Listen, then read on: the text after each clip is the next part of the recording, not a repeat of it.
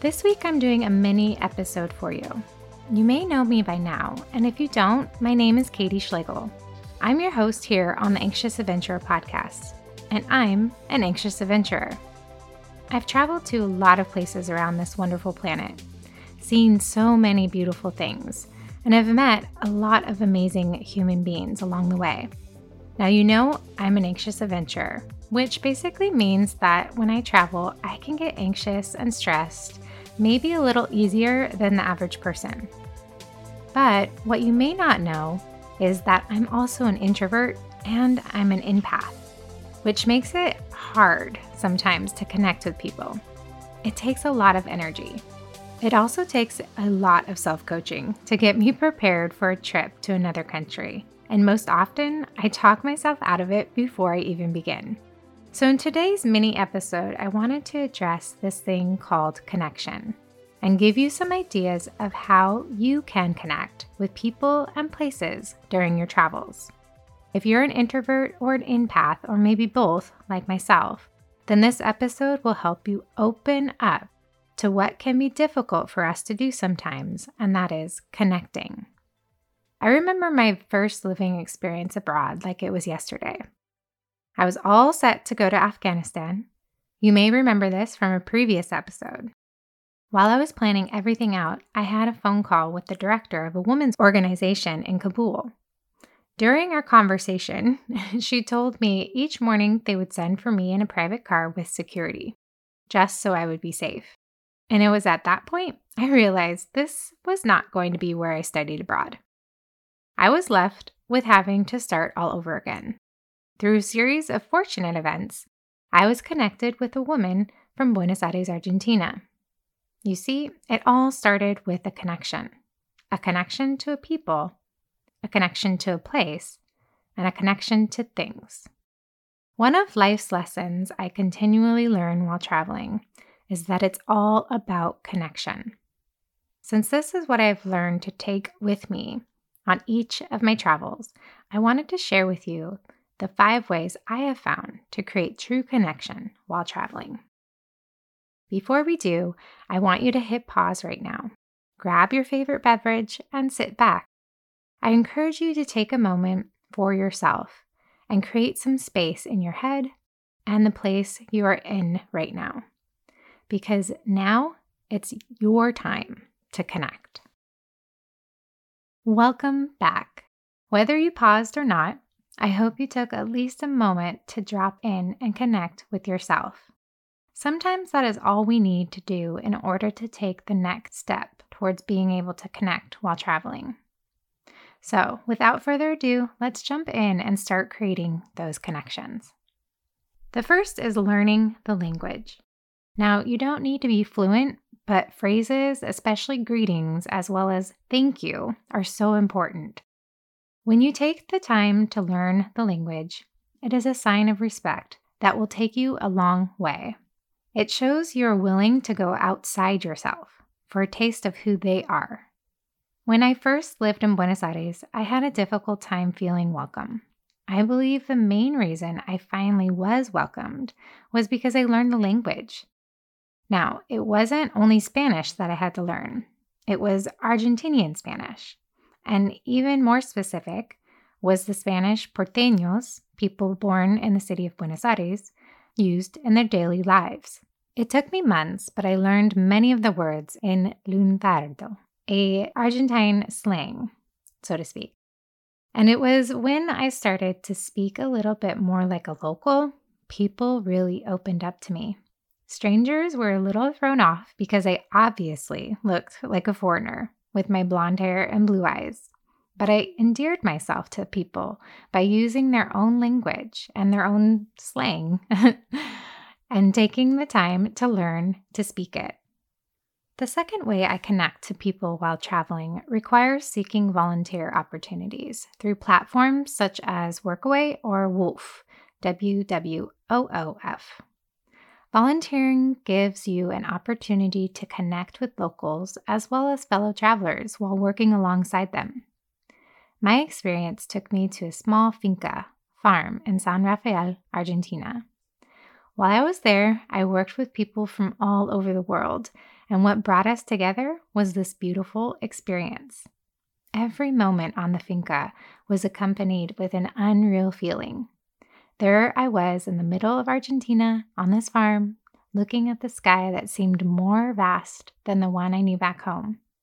I felt so small, but incredibly triumphant. My clothes were filthy, my skin was dirty, my hands were split open, and I smelled of the earth. But I had never been so happy. And the reason was not from the work that I had done, though very proud of it I was. But I was happy because of the people I had met and connected with during this experience and what each of them taught me. The third way in which I seek out connection is by purchasing local fashion and art made by local artisans. You may know this one. But for me in particular, learning about the fashion and the culture opens so many doors to learning. It not only is a great way to bring home one-of-a-kind pieces, but by connecting to the makers, the artisans, you also have a story to tell, which is amazing. It gives what you wear more meaning. Oftentimes, local artisans incorporate their own sense of culture into the piece of fashion or art. For example, I have these amazing pair of boots from a local designer in Ubud, Bali. Her name is Katut Lasri. I always receive compliments on them, and when people ask me where I got them, I get to tell her story of how she is one of the only women business owners in Ubud, Bali. And then I get to tell them that the fabric in her designs is actually a traditional Balinese pattern, which then brings the connection of not only her to the piece itself, but her culture as well. You see, I have the opportunity to give her a voice and connect her through the fashion I bought while traveling in Bali. It's a pretty amazing way to connect with that place and that person every time I wear her boots. The fourth way is by observing and partaking in the customs of the culture. When I was in Brazil, I had an opportunity to learn samba. If you have ever seen samba, you know it's not easy to pick up. I do dance tango, but my hips do not move that way naturally. However, I knew how important it was to try by observing how this dance plays a huge part in Brazilian culture. I saw firsthand how it connects the entire country when it comes to Carnival. So I partook and signed up for lessons. Little did I know that my dance instructor would be willing to open up and share even more of Brazil with me. Through this experience, I was able to see the true and beautiful culture that is the Carioca spirit, people from Rio de Janeiro. It's one filled with love and acceptance. The fifth and final way to help you build a connection is by the simple act of paying it forward. When you are shown an act of kindness from a stranger while traveling, pass it along to the next. I learned this after my wallet was stolen in Buenos Aires. You may remember that story. If not, here's a little refresher. It was my first week in Buenos Aires, and the events that played out could have gone terribly wrong.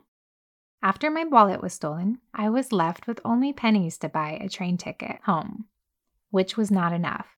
But the kindness of a stranger at the train ticket office let me have a ticket for just that. To make matters worse, I didn't know the area very well, so I missed my stop. I then had to rely yet again on the kindness of a grandmother who bought me a ticket and told me what stop to get off on. She was my guardian angel. I just know it, because she didn't even speak English, but we understood each other perfectly, and she knew where I needed to go. I will never forget the people who helped me. And since that time, I go out of my way to help people when I travel. It is a way of showing my gratitude and thanks to those who shed light and kindness on me during a very dim experience. You see, for me, connection is the most important lesson one can learn while traveling. I know I say there are a lot of important lessons, but this is one of the top ones. Without it, a country is just another place. A person is just another face. And a thing is just that, a thing.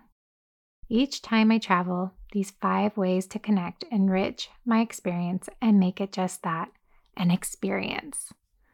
When all is said and done and you're old and gray, it's those connections you experienced while traveling that create the stories and the legacy of your life. After all, that is what brings us together as human beings, the ability to connect to one another. This word connection is why I started Mariposa Skies, to connect people to other cultures and learn about the fashion and the artisans. In fact, in my next episode, I will tell you all about my second buying trip to Japan and how that one word, connection, took a starring role in finding the fashion. Before I sign off here, I want to encourage you to do just one last thing. I'd love to connect with you as well as connect you to my artisans in the Mariposa Skies shop. So if you'd like to, I'd love for you to sign up for my weekly newsletter. The link is in the show notes. You will not only be reminded of when each podcast episode drops, but you will also learn more about the artisans, see their fashion, and get first dibs on any sales that I'm doing. If you like these ways of connecting while traveling and have someone you know who you feel would benefit from them, please feel free to share this episode with them. I'm on a mission to help anxious, introverted, and empathic adventurers out there become more grounded and comfortable in their own skin while traveling this great earth. As always, thank you for joining me today. I hope you learned a little, maybe laughed a little, and my hope is that it gave you some things to think about. Okay, that's it for now. Until next time, my dear anxious adventurers. Ciao, besos.